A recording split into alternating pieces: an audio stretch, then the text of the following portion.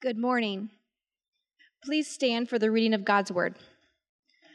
Our scripture reading today is from Hebrews chapter 10, verses 32 through 39. But recall the former days when after you were enlightened, you endured a hard struggle with sufferings, sometimes being publicly exposed to reproach and affliction, and sometimes being partners with those so treated. For you had compassion on those in prison, and you joyfully accepted the plundering of your property, since you knew that you yourselves had a better possession and an abiding one. Therefore do not throw away your confidence, which has a great reward. For you have need of endurance, so that when you have done the will of God, you may receive what is promised. For yet a little while, and the coming one will come and will not delay. But my righteous one shall live by faith, and if he shrinks back, my soul has no pleasure in him. But we are not of those who shrink back and are destroyed, but of those who have faith and preserve their souls. And this is the word of the Lord.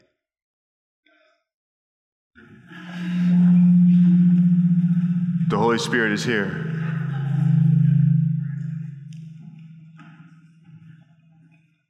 See, every time I turn my microphone on, that happens. When I forget to turn it on, it doesn't happen. Let's pray. Lord, what we know not, teach us. What we have not, give us. And what we are not, make us for Christ's sake. Amen. After the warning not to fall away, the author now wants to reassure his listeners, his readers, that he is confident of better things for them. We saw this back in chapter 6 when we had the first warning of not falling away. Do not be apostate, do not fall away. And the stern warning from the author, and then he transitions into saying, but I am sure of better things of you, or when I look at your life, I am more confident that you will not fall away. And that is in no way to lessen the warning in any way, but he is saying, I see you persevering. I see you running well, with patience. Keep doing that. In chapter 10, as you've already seen over the last couple weeks, is kind of a summary of the first half of Hebrews. Now we're starting to move into real practical application. And so he's saying some of the same things again. And as we heard the past 2 weeks, we should not fall away. Last week, do not lose your salvation. Part 2, do not fall away. Left on your own, you will fall away. It is impossible for you to persevere. But with God, all things are possible. Amen? He has not lost any of his own. So this encouragement now then comes in 2 parts. So we've got that warning, and now he is doing just like he did in chapter 6, and he's saying, but I see some real evidence of faith, genuine faith in you. And he's going to lay that out for us here this morning. And this encouragement comes really in 2 parts. First, he wants them to remember the past. We have 2 points this morning. 1, remember the past. Right? We're going to look at that through 32 to 34. Remember the past. And second, respond in the present. All right? Those are our 2 points this morning. Trying to make it real simple this morning versus my last sermon so Rusty doesn't get confused.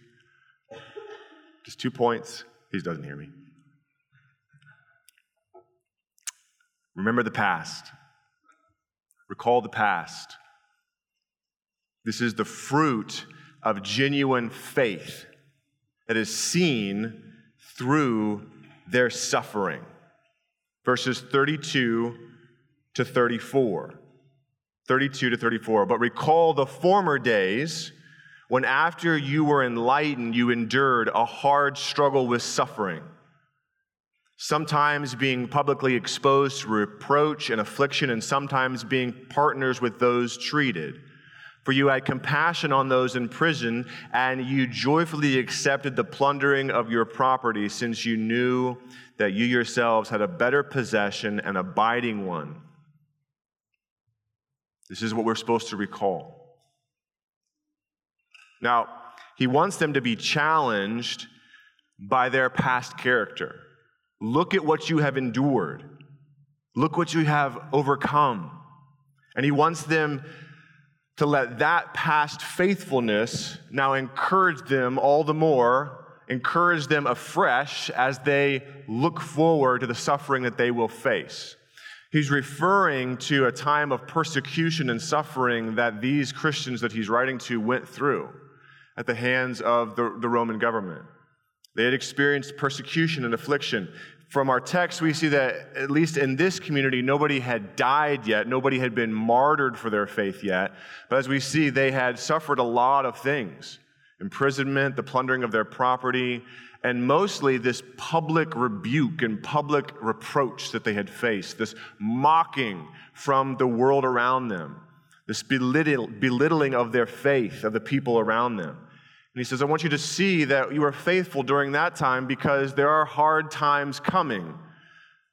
Struggles will abound for those who walk in righteousness.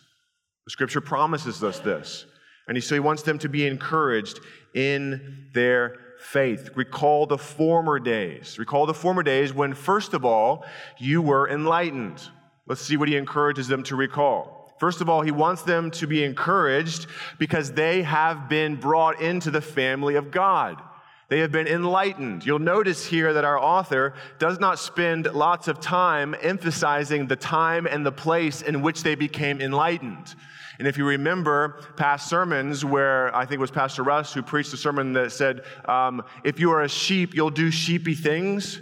Right? And if you're a goat, you're going to do goat things and not sheep things. And you want to be a sheep but not a goat. What he is drawing out here is he's not drawing out a time and a place when they gave their life to Jesus. He's drawing out what happened after they became enlightened.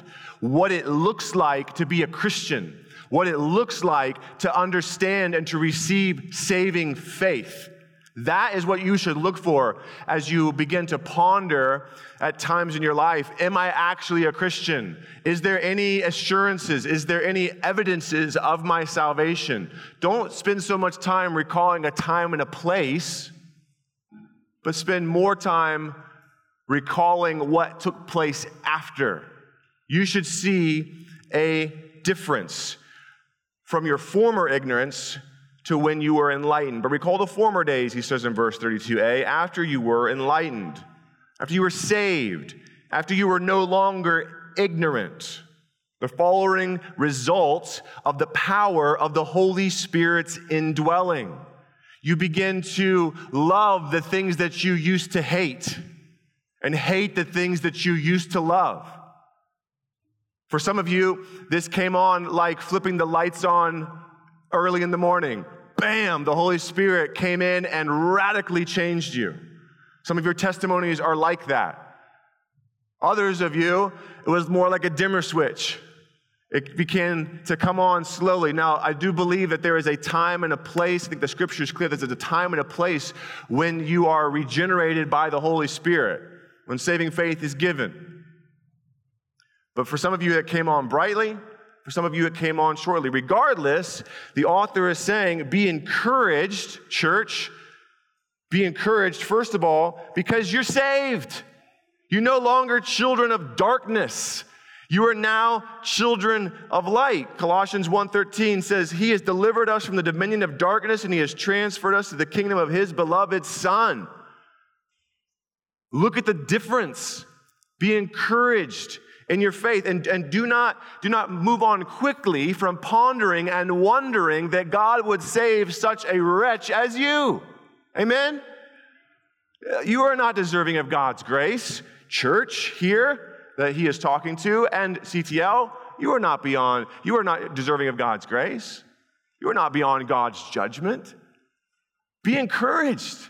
You've been transferred out of the kingdom of darkness into the kingdom of His beloved Son.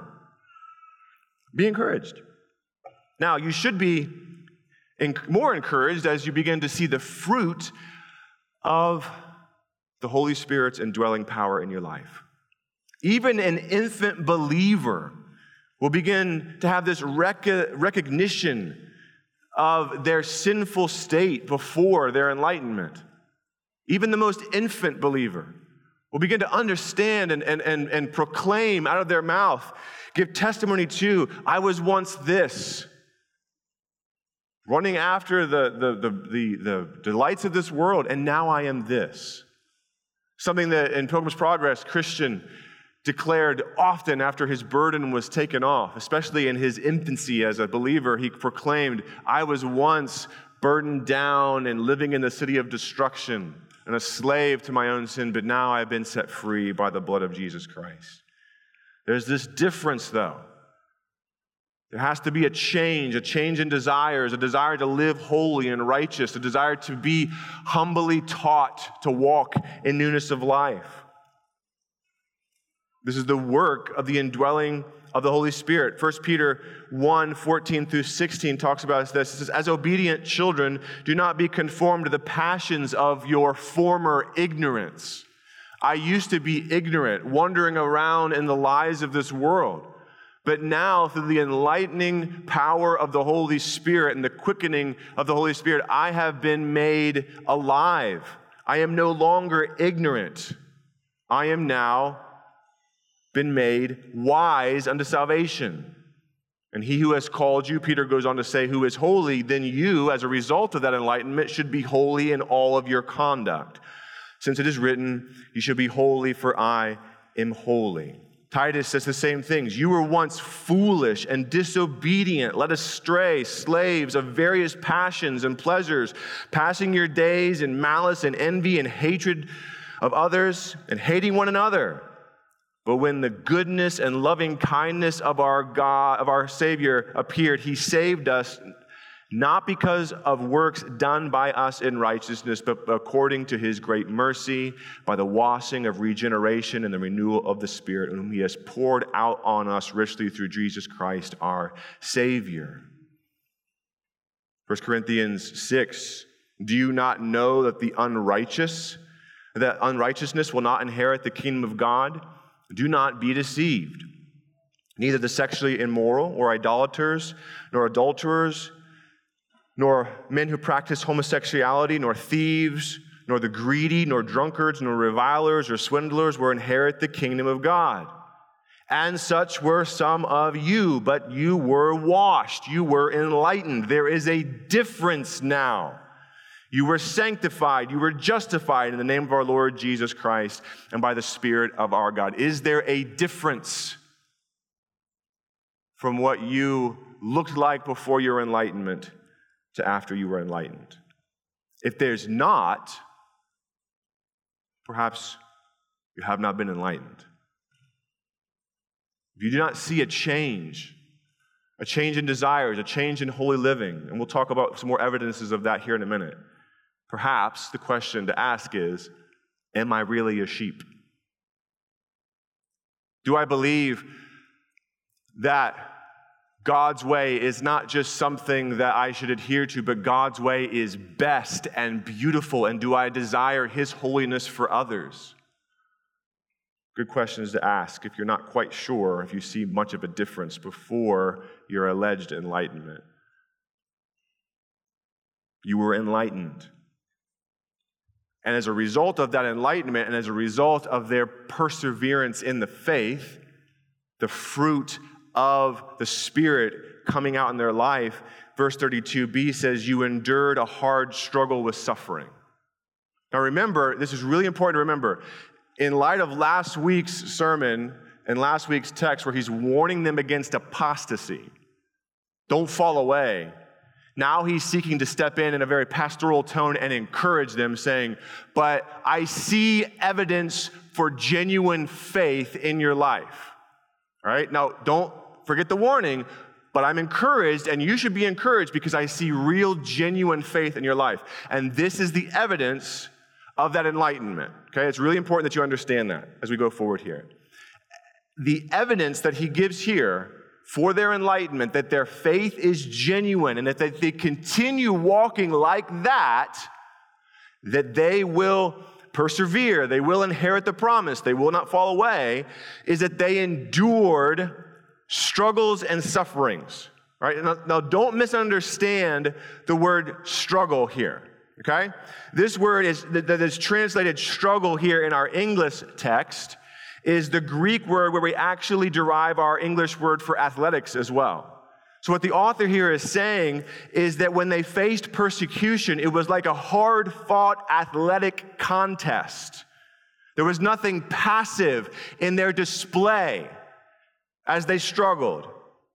In fact, they showed superb spiritual athleticism, if you will, as they stood their ground in the face of wickedness.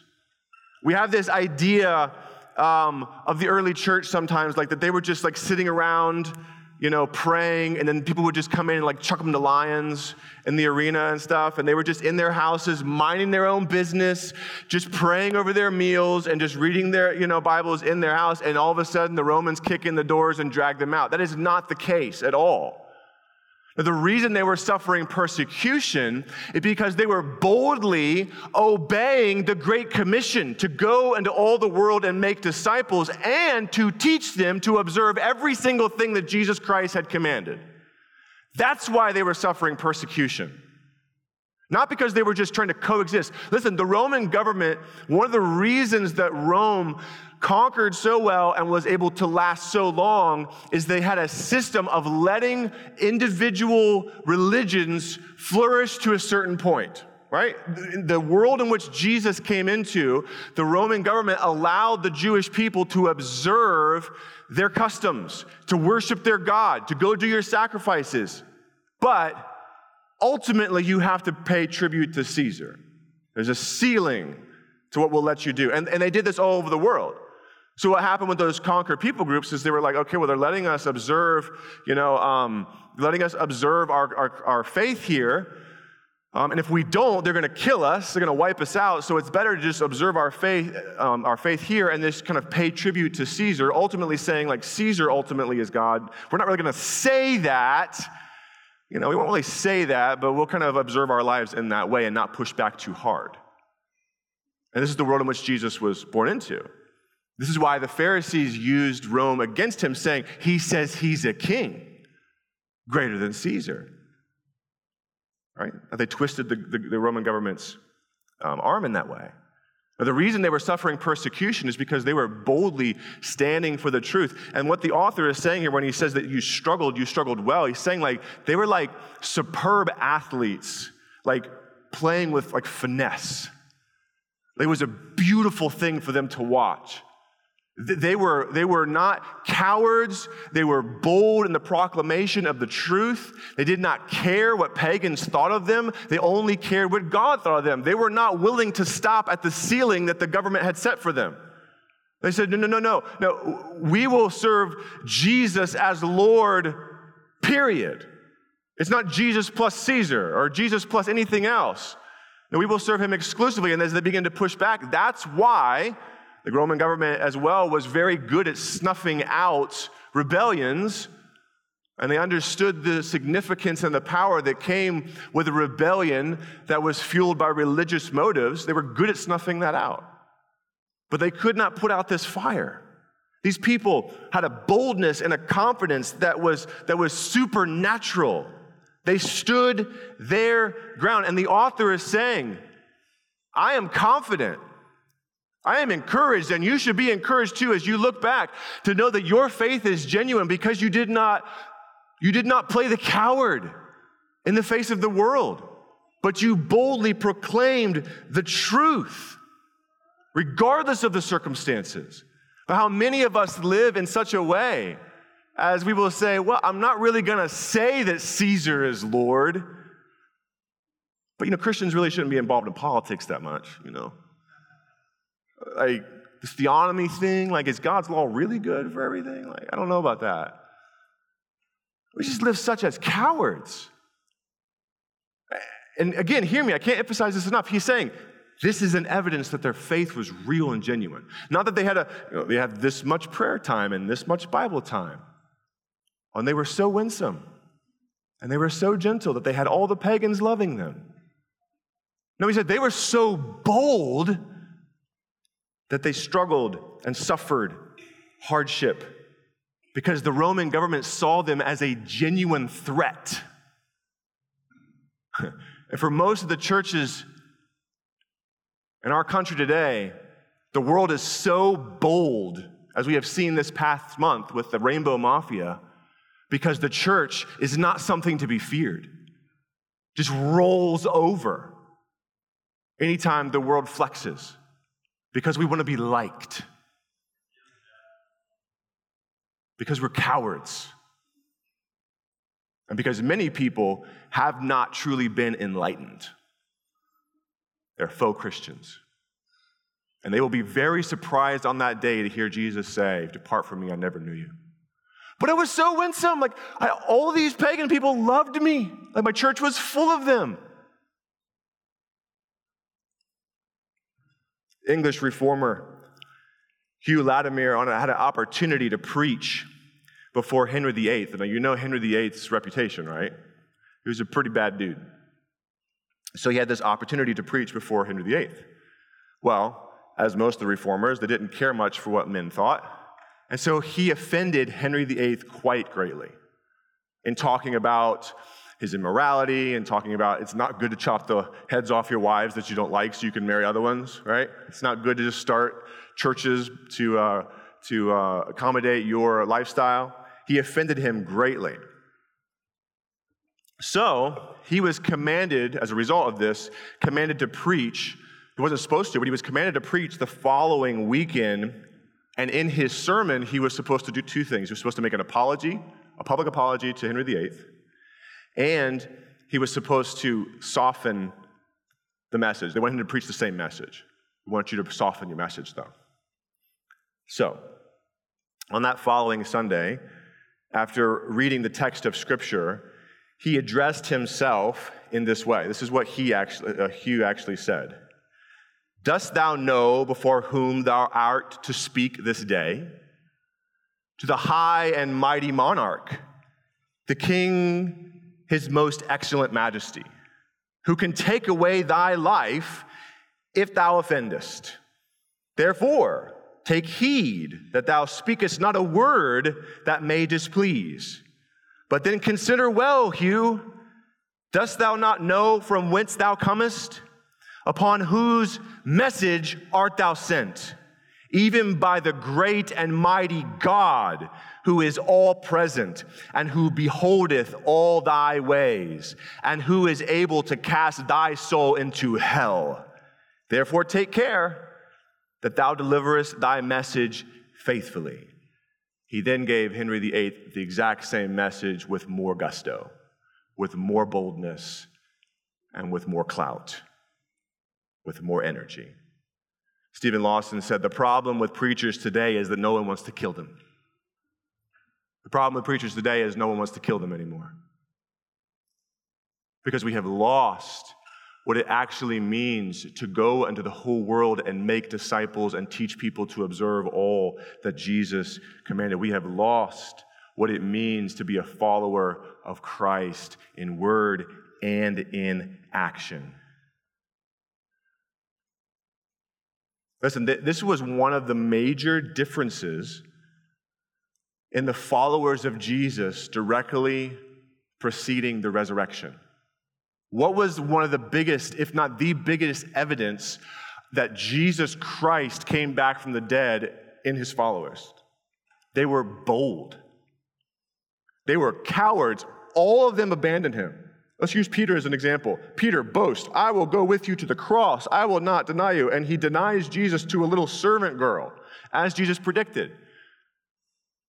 And then you find him, all of a sudden, miraculously, standing up in Acts 2 and saying, "All of you," let me back up here, sorry. "Let all the house of Israel therefore know for certain that God has made him both Lord and Christ. Jesus is the one who is Lord and Christ, the one whom you crucified." You see this drastic change in the life of the followers of Jesus. Why? Because they actually saw the risen Christ. Therefore, they were bold unto persecution, the plundering of their homes, public ridicule, and even death. And Peter says, "I am not even worthy," history says. Peter says, "I'm not worthy to be crucified like my Lord." So history says they turned him upside down. Gladly giving his life in the face of all this struggle for the glory of his Savior. They struggled, and as a result of their boldness, they suffered. He says, "You endured sufferings and struggles and sufferings." Listen, if we are going to live bold for the cause of Christ, if we're going to hold fast to our confession, as the author said we should last week, how do you keep from falling away? Hold fast to the confession. Keep running. Keep walking in repentance and faith. And if you are going to hold fast to your confession, then you are going to suffer persecution and hardship. And if you are not, there is something wrong. You will suffer. Jesus said that this was the case, that you were going to suffer. 2 Timothy 3:12 says, indeed, all who desire to live a godly life in Christ Jesus will suffer persecution, hardship. In Acts 14:22, strengthening, this is an encouragement to those before they went out to preach the gospel, strengthening the souls of the disciples and encouraging them to continue in the faith. And the saying that went through all was that they must endure tribulations and hardships to endure for the kingdom of God. In John 15, Jesus says, if the world hates you, know that it has hated me before it hated you. If you were of the world would love you as its own. But because you are not of the world, because I have chosen you out of the world, therefore the world hates you. That won't get you followers on Twitter, though. And that won't fill up your church. You will suffer.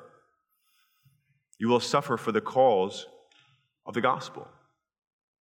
The question this morning, friend, like if you're thinking about what we heard last week about falling away and you're looking for evidences that you have been enlightened, are you struggling well? Like, are you bearing up under? Are you running with boldness and confidence in the Lord Jesus? And in the midst of your, question you should ask before that is, are you suffering? Does the world see you as a threat? Or do they see you as nothing to be worried about because you're not going to be willing to offend anybody? Because A, you want the world to like you, and B, you're too afraid that if the world doesn't like you, that it'll take away your comforts.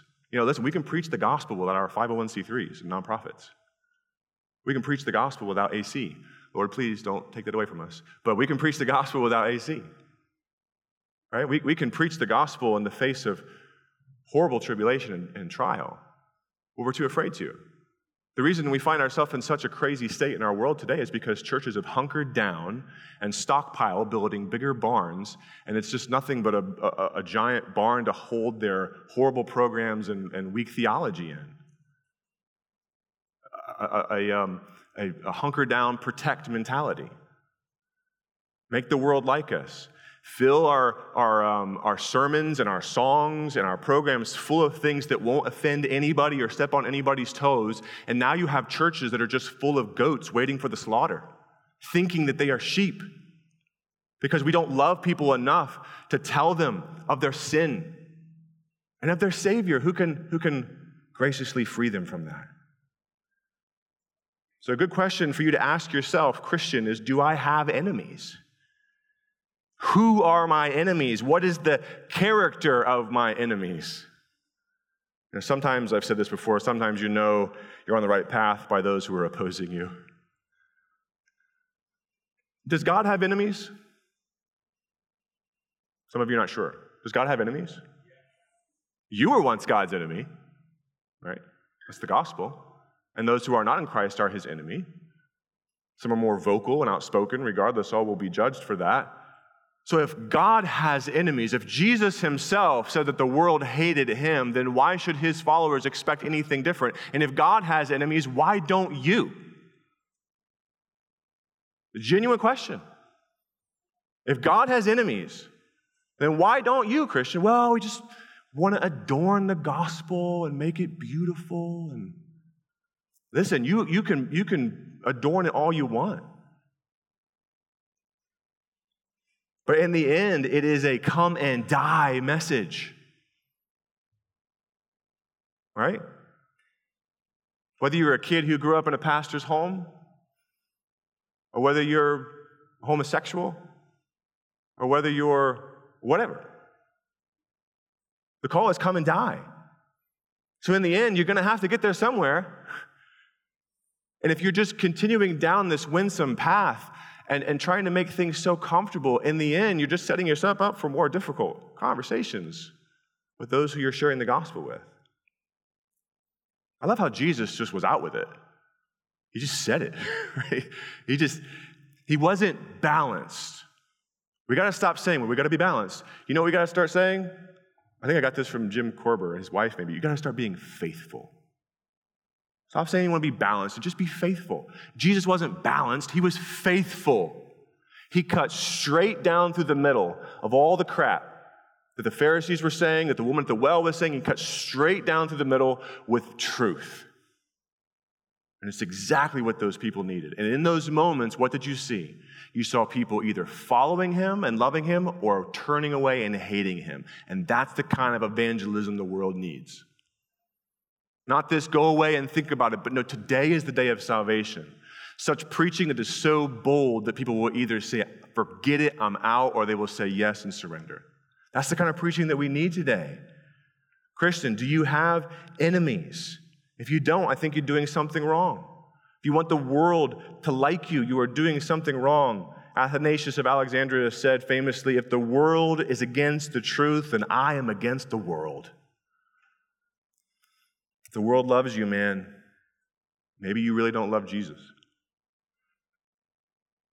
They suffered reproach. All right, let's talk about a little bit more about actually what they suffered. They suffered reproach, imprisonment, and the plundering of their property, sometimes being publicly exposed to reproach and affliction, and sometimes being partners with those so treated, for you had compassion on those in prison, and you joyfully accepted the plundering of your properties. Sometimes you were publicly exposed to public reproach. This here is this idea that they were made into a public spectacle, a public theater. They were publicly exposed to slander, and they endured all of this publicly. Not privately, but publicly. People ridiculed them, taunted them, and slandered them. And some of you may be experiencing some reproach, but you're not about to suffer that publicly. I could lose my job, right? Or that person might not come to church with me, depending on who's preaching. Some of you have not and are not willing to suffer public reproach because you have hidden your light under a bushel and are ashamed of the gospel. Sometimes he says that you were partners with those so treated. And here the author seems to be like beaming with pride at the unity that they had with one another. One of the evidences of their perseverance was that they joined together in their suffering. One commentator says on this, what gallantry, what honor, I stand with my brothers and sisters here.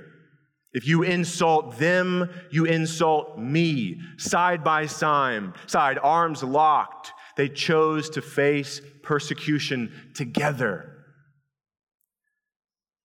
Well, so-and-so is really blowing up the truth on Twitter, so I'm just going to unfollow him and scoot over here to the side. Or so-and-so is saying lots of uncomfortable things, so I'm just going to scoot over here to the side. I hope that you are not cowardice enough to be like, yeah, I can go to Christ the Lord Church, all right? Because we ain't making too many friends over here.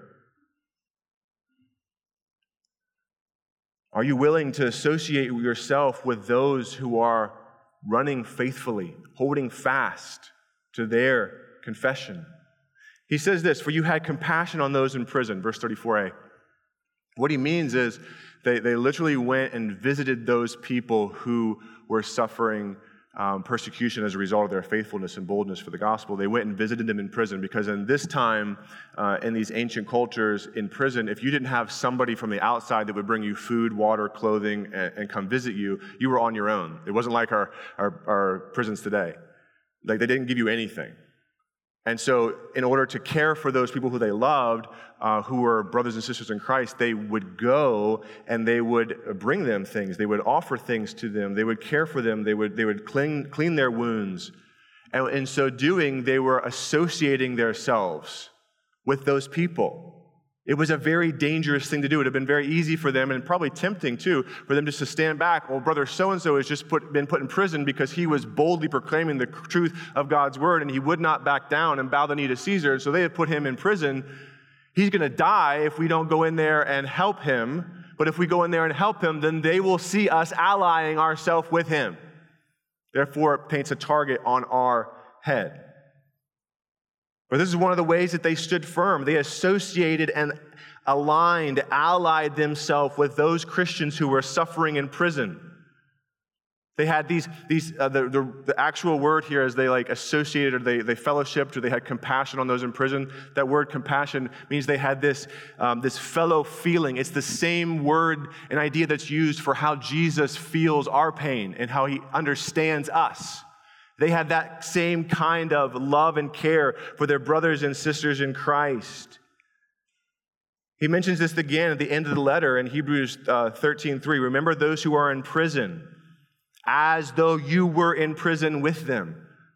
Associate yourself with them. Align yourself with those who are boldly proclaiming the truth. It is an evidence of your salvation and perseverance. This is not a thoughts and prayers kind of sympathy. Thoughts and prayers, but I'm not going to get in the fight. Oh, please don't tag me in. This is not a thoughts and prayers kind of a sympathy or allyship. It actually says they visited them in the flesh. They went to be a part of their lives and boldly proclaim, if you offend them, you offend me. If you hurt them, you hurt me. If you insult them, you insult me. Because ultimately you are insulting our Savior. And we will not stand for it. We will suffer, and we will do it with finesse. Now, I was thinking about this whole imprisonment thing. I thought it was really interesting. They were so willing to do this boldly and joyfully. I think this is really interesting. In our day, you'll get canceled for being a Christian or for associating with Christians. And furthermore, within the, air quotes, Christian circle, you'll get canceled depending on who you align yourself with. Some of you might have experienced this. You speak of the faithfulness and the godliness of truth speakers, of men like, let's say, like a Pastor Doug Wilson, or a John MacArthur, or a Voddie Baucham, or a Michael Foster, or a Michael Clary, or a Justin Ramey, or a Jim Korber, or a Pastor Fabiano, or those rebel rousers at CTL. And you'll get put into a certain category, right? My friend Pastor Fabiano, who we celebrated their building last week, the first building that a United Awakening church has ever had, because they have to meet in tents, and they have to meet in refugee camps, and they have to meet in houses because they've suffered persecution. Why was he driven out of his homeland of the Congo? It was because he did not sit passively by, but proclaimed the truth of the one true God who is Lord over all, and salvation is found in no one else except through Jesus Christ. And the rebel armies and the Muslims did not like that and literally slaughtered a whole United Awakening church plant. Pastor Fabiano said they rolled into this village after the guerrillas had gone through, and they found the bodies of 50 of their brothers and sisters in Christ stacked on the walls inside of the church building, and they had to bury them. His wife and son were kidnapped for 3 weeks by the rebel army. And in that situation, I think, I am suffering nothing. But why did he suffer? Why did he have to be put into a refugee camp? And why did he have to, after so many years, 5 years, they say, we cannot send you back? Because he was unwilling to bow the knee to Caesar. And when they sent him here, he planted a church. I sat with fellow pastors last Saturday as we celebrated their building. I sat there and listened to them talk about the struggle that they had had in sharing the gospel in America and in Africa. And these brothers literally bear the marks of our Lord Jesus in their bodies. The brother who was sitting next to me, who's been in the States for quite a while now, had a scar running from his eyebrow to his ear, bearing the marks of our Lord Jesus in his actual body. And it wasn't because they were sitting in their homes just thanking God for their food. but it's because they were boldly proclaiming the truth of the Lord Jesus and saying that everything belongs to Jesus. There is nothing that Christ does not look out upon and say, mine. And we actually believe that. So therefore we will suffer. And the question is, are you suffering in this way? Listen, instead of being called faithful, though, the common terms for truth-speaking faithful pastors like this is, abusive or divisive or harsh or not gentle or not gospel-centered or legalistic or fundamental. Hot garbage, cult leaders. Listen, it's costly to align yourself with people who actually take the holiness of God seriously. It's tough. You align yourself with them and you are saying something about you, and they will come for you as well. The enemy will come for you as well. Satan and his demons desire to destroy you as you align yourself with the truth. But this is what the scripture is saying. It said this is an evidence of their salvation, is that they boldly aligned their self with those who are suffering. And this hit home here.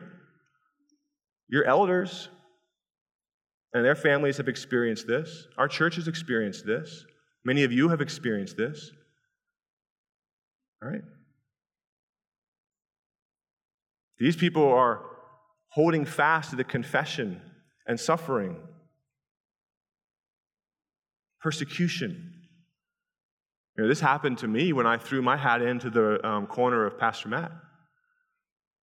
As evil and vicious lies were brought against him, as I examined the Word of God and the evidence, I said, no, this is not true. This is evil. This is wrong. And I threw my hat in that corner, and I have suffered for it. I'm not saying that in pride or a pat on the back, but I have. You've seen that.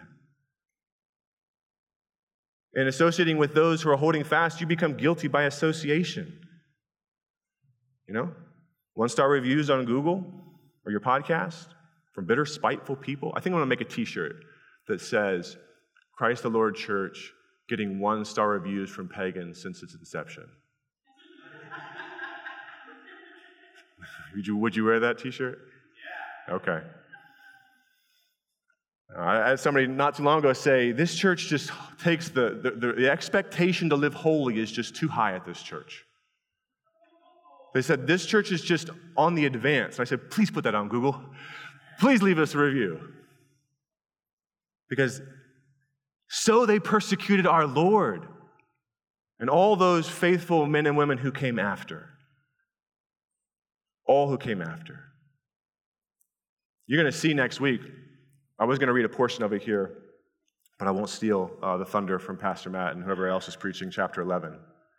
You're going to see that they were torn apart, fed to lions, exposed to the sword because of their faithfulness, of whom the world was not worthy, the scripture says. That's our heritage, friends. That's our heritage. Not gentle and lowly Jesus. That's not our heritage. Our heritage is of a warrior king who will never again be subject to the persecution in which he subjected himself to win us to the Father. He comes again as a conquering king. And I want to continue to persevere so that I might also conquer with him. I was just getting ready to do some caveats, but I won't. Are you suffering for righteousness' sake? Matthew 5:10-12. Blessed are those who are persecuted for righteousness' sake, for theirs is the kingdom of heaven. Blessed are you when others revile you and persecute you and utter all kinds of evil against you falsely on my account. Rejoice and be glad, for your reward is great in heaven, for so they persecuted the prophets who were before you. This is what Jesus says in the most famous sermon ever preached. And they did this all with joy.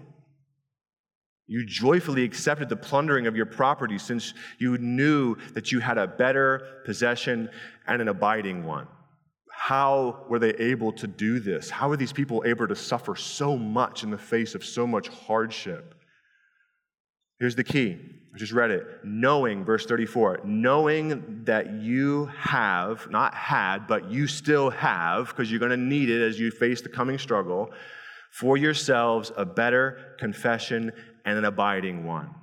Commenting on this, John Piper says, the key to their indomitable joy that produced love and good works that were sharing in the loss of property and that others had experienced is knowing that they had a better and lasting and an abiding possession.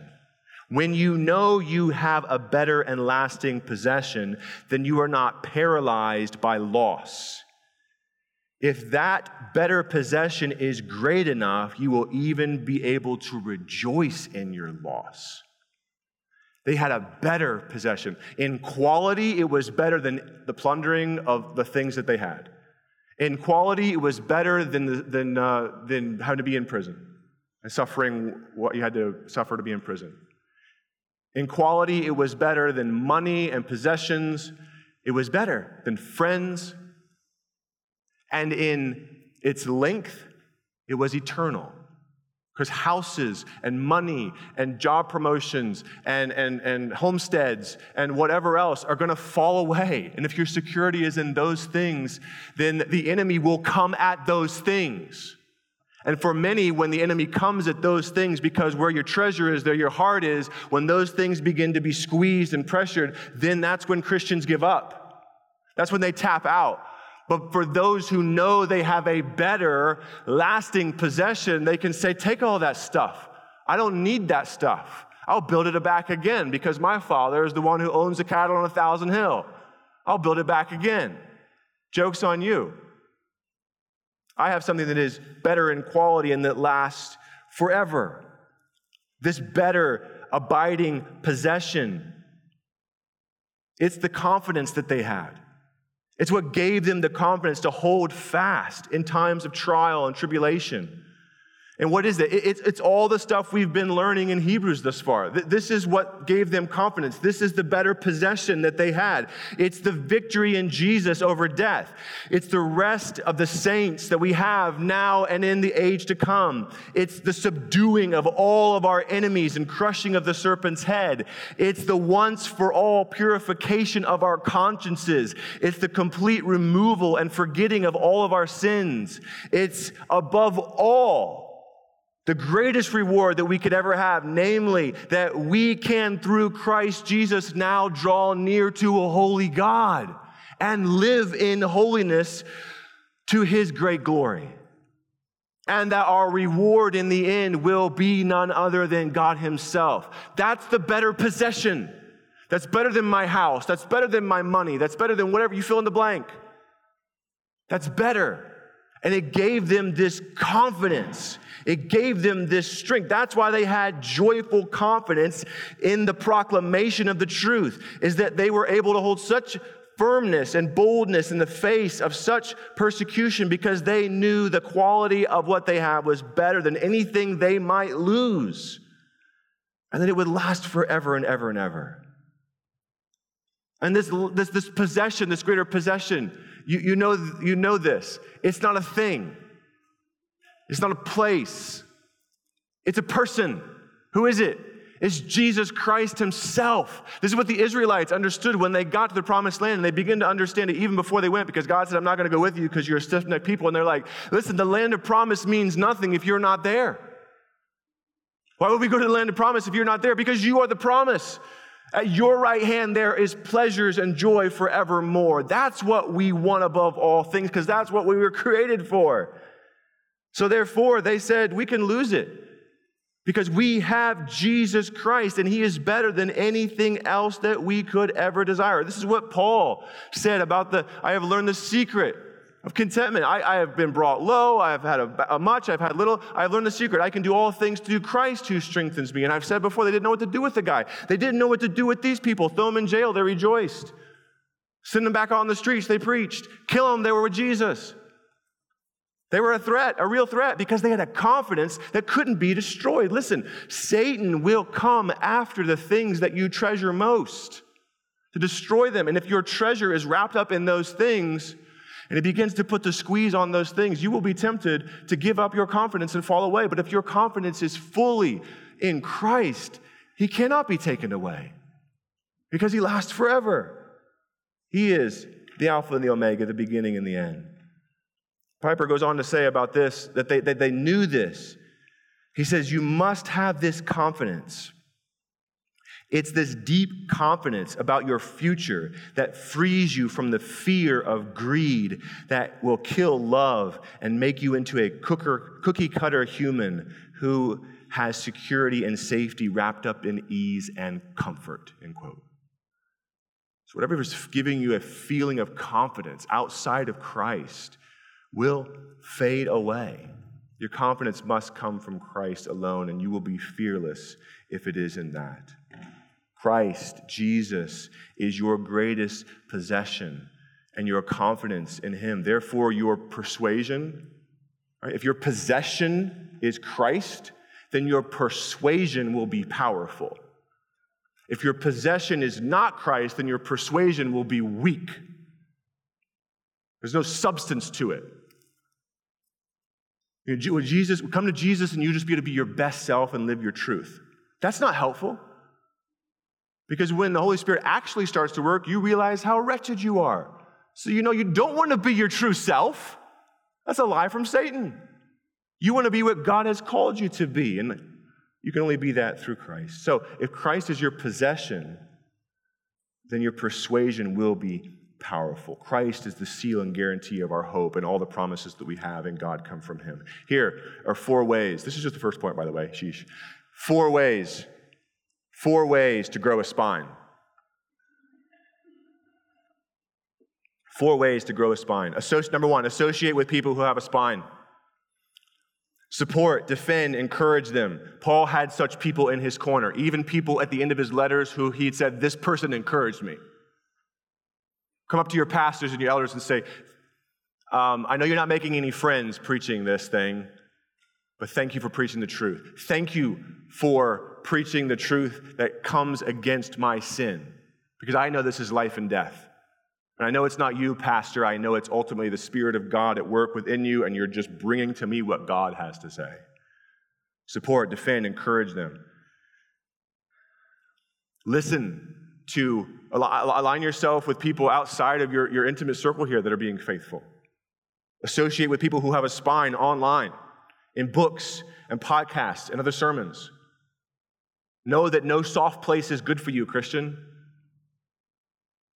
No, press on, run, fight that you may obtain. Number 2, repent of being a Christian coward. Repent of being a Christian coward. And call other Christian cowards to repentance. They are living in sin because they are living in fear, and fear, if we give into it, is a sin. All right, now I'm going to elaborate on point 2 for a second. Here's some ways that you can repent of being a cowardly Christian. Stop saying you're trying to adorn the gospel and be loving when you just want the world to like you. Stop believing the lie that biblical confidence and boldness is prideful. Stop saying that you are being humble when you're actually being passive. You're not being humble, but actually so prideful that you are terrified of what others think of you. The fear of man has given you a passive paralysis. You can't even get the words out. Men, here's how to repent of being a Christian coward and grow a spine. One thing among many. Stop excusing your effeminate behavior, lack of leadership, and pushback on biblical patriarchy with the excuse that you are protecting and honoring women. Your lack of biblical masculinity and leadership is hurting women. Don't believe the worldly ideologies that say stupid things like, well, a woman can just do anything that a man can do. If you ascribe to that lie, you are a coward. You are abdicating your role, and you are expecting a woman to do what God has called a man to do. You don't care about women if you ascribe to that. You only care about yourself. Women,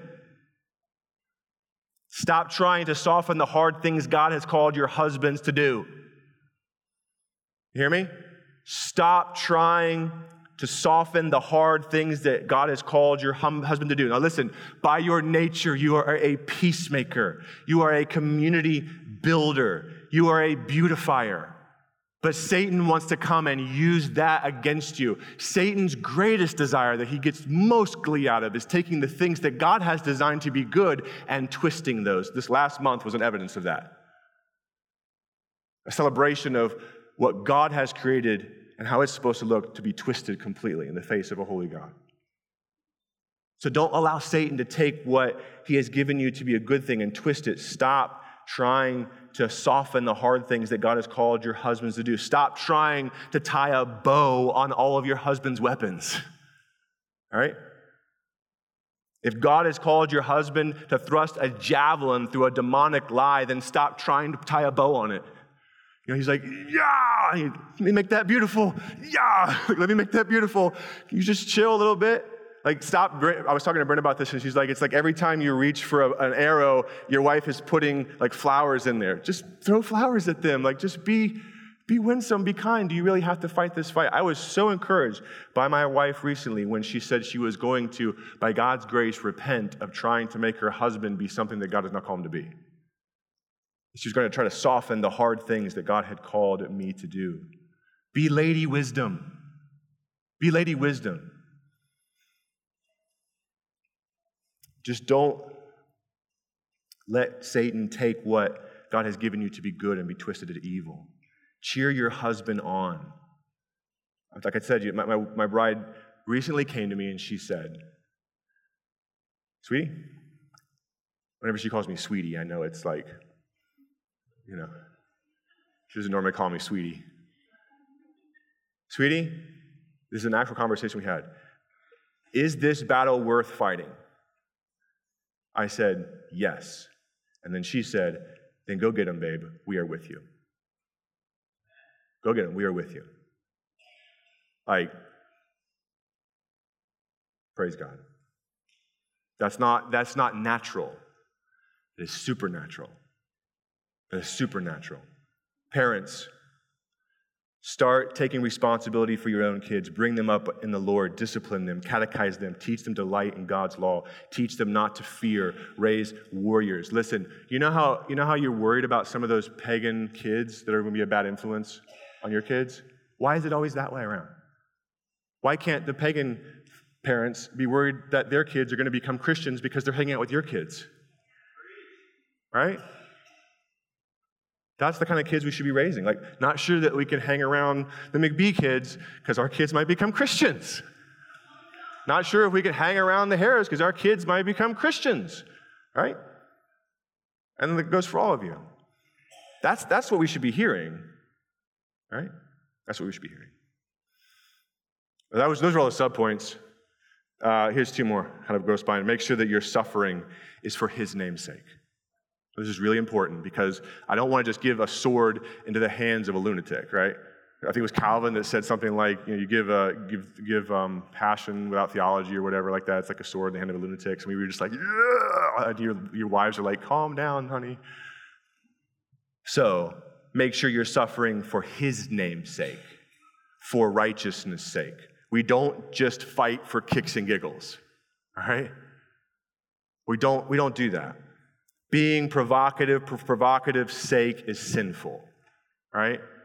Being argumentative and contrary and mean for the sake, and spiteful for the sake of those things, is being provocative. All those things are just sinful if that's what they're for. No, we are suffering for righteousness' sake, for his name's sake. Make sure that you're suffering for righteousness' sake. A good way to figure that out is to ask your elders, ask your brothers and sisters in Christ about your attitudes in certain fights. Are you really suffering for righteousness' sake, for his name's sake, or are you just suffering because you're stupid? The last one, fight with joy. Fight with joy. When you suffer for righteousness' sake, laugh because you know that your possession, your reward is greater in quality and in quantity. It will last forever. You can fight with joy because your confidence is in a better and lasting possession. So don't care too much. Don't worry too much. The reason you aren't able to fight with joy is because you care far too much about what your enemies think of you. You care far too much about the consequences of what you said. And you care less about your Savior. Jesus said, when they persecute you for righteousness' sake, you should be happy. I think it was Wilson who said you should go around the corner and dance a jig because great is your reward in heaven, and you're in the line of the prophets and Jesus himself who came before you. All right, I got point 2. Let's do it. Responding to the present. So that's just remembering the past. The evidence for their faith was seen in their perseverance. The evidence for their faith was seen in the fact that they were suffering. They were aligning themselves with truth tellers. He said that's an evidence of your salvation. You have to remember that your confidence in that is in Christ. And in light of that, the next point is simple. In light of that, he's saying now respond in the present. Just do what you've been doing. Keep doing that. What he's saying. Keep persevering. Keep moving forward. Do not throw away your confidence, which is your great reward, for you will have need of endurance. You suffered back then. You feel the fire of suffering and persecution looming in front of you. Don't throw away your confidence. Hold fast to your confession. That's what he's saying. Because the fire is coming, and if you're going to continue to grow in faith, if you're going to continue to grow in boldness for the gospel's sake and for the glory of God, that the nations would all sing the praises of our God, and that should be your desire, by the way, then you're going to face suffering and persecution, and it's going to increase as you continue to go forward. But do not fear, because we will tread down the adder. We will tread down the serpent. We will tread down our enemies. The righteous, the wicked flees when no man pursues, but the righteous are what? As bold as a lion. So hold fast to your confidence in Christ. Don't throw it away, because you're going to have need for endurance. You're going to have need. So that when you have done the will of God, you may receive what is promised. Yet for a little while, and the coming one will come and will not delay, but my righteous one shall live by faith, and if he shrinks back, my soul has no pleasure in him.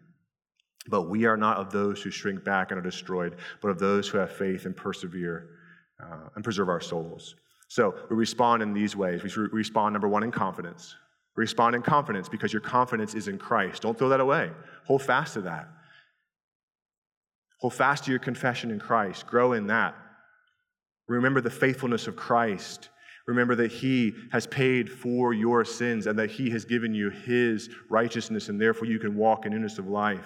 Stop worrying so much about falling away and just walk. Some of you are like, I'm not sure if I'm a sheep or not. Well, start doing sheepy things and let's see what happens. All right? Because if it's in your own strength, it will peter out. If it's in the strength of the Spirit, you will endure. Kind of like Nike, just do it. Do it. Respond in confidence. Your confidence is in Christ. Don't throw it away. Hold fast to that. You don't move on from your confidence in Christ. That is our great reward. That is our great confidence. Now, if you're worried, let me just pause here because this is really important. And all through Hebrews, we have to make sure that we are reminding people to check their heart and see if they actually are doing sheepy things, to see for sure if they are sheep. Okay?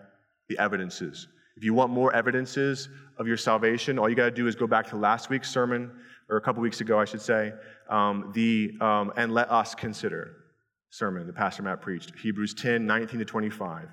We have this confidence. If you have this confidence to enter the holy place of God, if you're actually a Christian, if you've actually been enlightened, then you will draw near in full assurance of faith. You will hold fast to confession in hope without wavering. You will consider how to stir one another up. You will not neglect to meet together. More evidences of the believer. If you're not sure, go back and read those things. Ask one of your elders, do you see the fruits of the Spirit in me? Do you see evidences for the Spirit's work within me? Ask a brother and sister in Christ for evidences. Those evidences from 19 to 25, are these things in my life? And if not, and if you realize that you are not in Christ and you've been living a lie, then repent and believe the gospel, praise God, and become a part of the family of God. Right? If you've been a coward Christian, the same call for you. Repent, believe the gospel, and trust in the confidence that is in Christ. For those who are actually in Christ, remember the warning that was given about falling away. And upon remembering that warning, immediately look to the sufficiency in Christ and take the next step of faith and repentance. Right? You hear the warning? That warning is heavy. I don't want to fall away. How do I not fall away? Hold fast to my confession. Hold fast to Christ. Look to the sufficiency of Christ and not myself. And take the next step in faith and repentance. And respond in confidence. Trust and obey. For there's no other way to be happy in Jesus but trust and obey. So we respond in our faith in confidence. We respond in perseverance. For you will have need of endurance, that when you have done the will of God, you may receive what was promised. Run with patience. This is a dogged, determined run, grit-filled run that you may obtain. God desires resilient runners. You are a marathon runner, not a sprinter. I know it feels like you're running a marathon right now hearing me talk, but hang in there. You are not a 100-yard dasher. You are a marathon runner, all right? Your running is going to look ugly at times. Keep running. If you continue, you will receive. If you continue to persevere, you will receive the promise. Run that you may obtain. Third, respond in persevering faith. Yet a little while, and the coming one will come and will not delay, but my righteous shall live by faith, and if he shrinks back, my soul will have no pleasure in him. The key to our perseverance is faith. Author here is quoting from Habakkuk 2, 3 through 4. Here's what's taking place. The people of God were suffering in Habakkuk, and the author of Hebrews says this passage will help the people who are struggling and who are about to face persecution. And it reminds them that the thing that got Habakkuk and the people of God through the ordeal that they were in was faith and the strengthening of their faith. It gave them perseverance. It gave them confidence in the face of trials and tribulations, their faith. God looks at Habakkuk, who is whining and complaining about all the hardships that he faced, and he says, have faith, Habakkuk. And later, Habakkuk sings a great song of praise about the Lord. Remember this, Jesus is returning sooner than you think. The truly saved will persevere by faith. The lost with no faith will shrink back. This is the exhortation God gave to his prophet and to his people in the Old Testament, and it's the same exhortation that he gave to his people here in our book of Hebrews today. The key to your perseverance, Christian, is faith. Do not throw it away. Why? Because you're going to need it. Because as you grow in faith, persecution will rise. You're going to need to grow your faith. We're about to go into chapter 11. He's setting us up for that, the greatest exposition of faith in the whole Bible. And they were strengthened by faith. You will have need because trials and tribulations will come. There's more work to do for the kingdom. And that work will meet resistance. But here's your confidence, 1 John 5, 4 through 5. For everyone who has been born of God overcomes the world, and this is the victory that overcomes the world, our faith. Amen? Who is that overcomes the world except the one who has this confidence, the one who believes Jesus is the Son of God. Your confidence is rooted in Christ. Listen, here's the last thing I'll say. Your faith is not an intellectual assent to God's declarations, but faith rather moves the believer to action to actually do the will of God. Do you remember when we talked about Jesus being the willing sacrifice? Because we are willfully sinful, therefore we need a willful sacrifice. If you are in Christ and have this faith, this is what he's saying, is that you will actually do in action the will of God because you are in Christ, been forgiven. He's given you his righteousness, therefore you can go. Christ obeyed. It was costly, it was hard, but the fruit of his faithfulness brought about your sanctification. Faith is not something that we just think about, sit around and meditate on. The early believers were not sitting around strengthening their faith by just reading their Bible in private and not doing anything with it in public. Faith must go to action. Satan demands your faith. He wants to destroy it. So in 1 Peter 5, he says this, be sober, be watchful, because your adversary, the devil prowls around like a roaring lion, seeking someone to devour. Resist him firm in what? Your what? Faith. The way to not be overcome is to strengthen your faith. The very thing that Satan wants to destroy is the very thing you must strengthen to combat him. Strengthen your faith. I'll give you this list. We're already sweating a lot up here, and you're stuck to your seats, so I'll give you this list. Here's a way to strengthen your faith. Read your Bible. I'll just give you this list without any exposition on it. 2, pray earnestly that you won't fall away. 3, read theologically rich and spiritually challenging literature and hang around with people who will challenge you. Surround yourself with fellow believers. Do not forsake the assembling of yourselves together. Treasure Jesus above all things. He is your better and lasting possession. And 6 there, rejoice. Rejoice, rejoice. So be encouraged, man. You are fighting well if these things are evident in your life. Don't lose heart as you face tribulation and trial. Don't lose heart because you have a greater and lasting possession. Be encouraged if these things in your life. You're not falling away. You're persevering. Praise God. He ends it by saying this. He includes himself. The author includes himself in his letter in verse 39. But we are not those who shrink back and are destroyed, but those who have faith and preserve their souls. It reminds me of, isn't it The Hobbit, where they're in the cave and Thorin asked them to follow him, and there are overwhelming odds out there.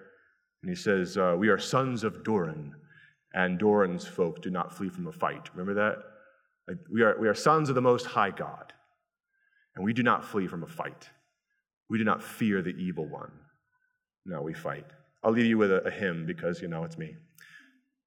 You heard of this one? Soldiers of Christ, arise and put your armor on, strong in the strength which God supplies through his eternal Son, strong in the Lord of hosts and in his mighty power, who in the strength of Jesus' trust is more than conqueror. Stand then in his great might, with all his strength endure, and take to aid you in the fight the paraply of God. From strength to strength, go on, wrestle, fight, and pray. Tread all the powers of darkness down and win the well-fought day. Leave no unguarded place, no weakness for the soul.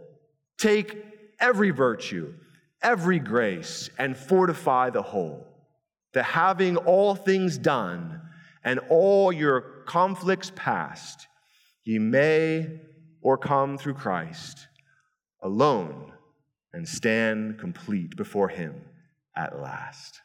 Let's pray. Lord, thank you. We praise you. We know that our confidence is in you. We know that we cannot do this in and of ourselves. So give us courage. Give us perseverance.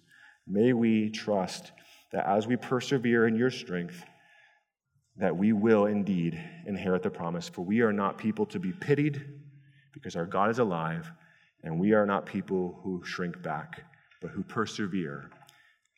In Jesus' good name, amen.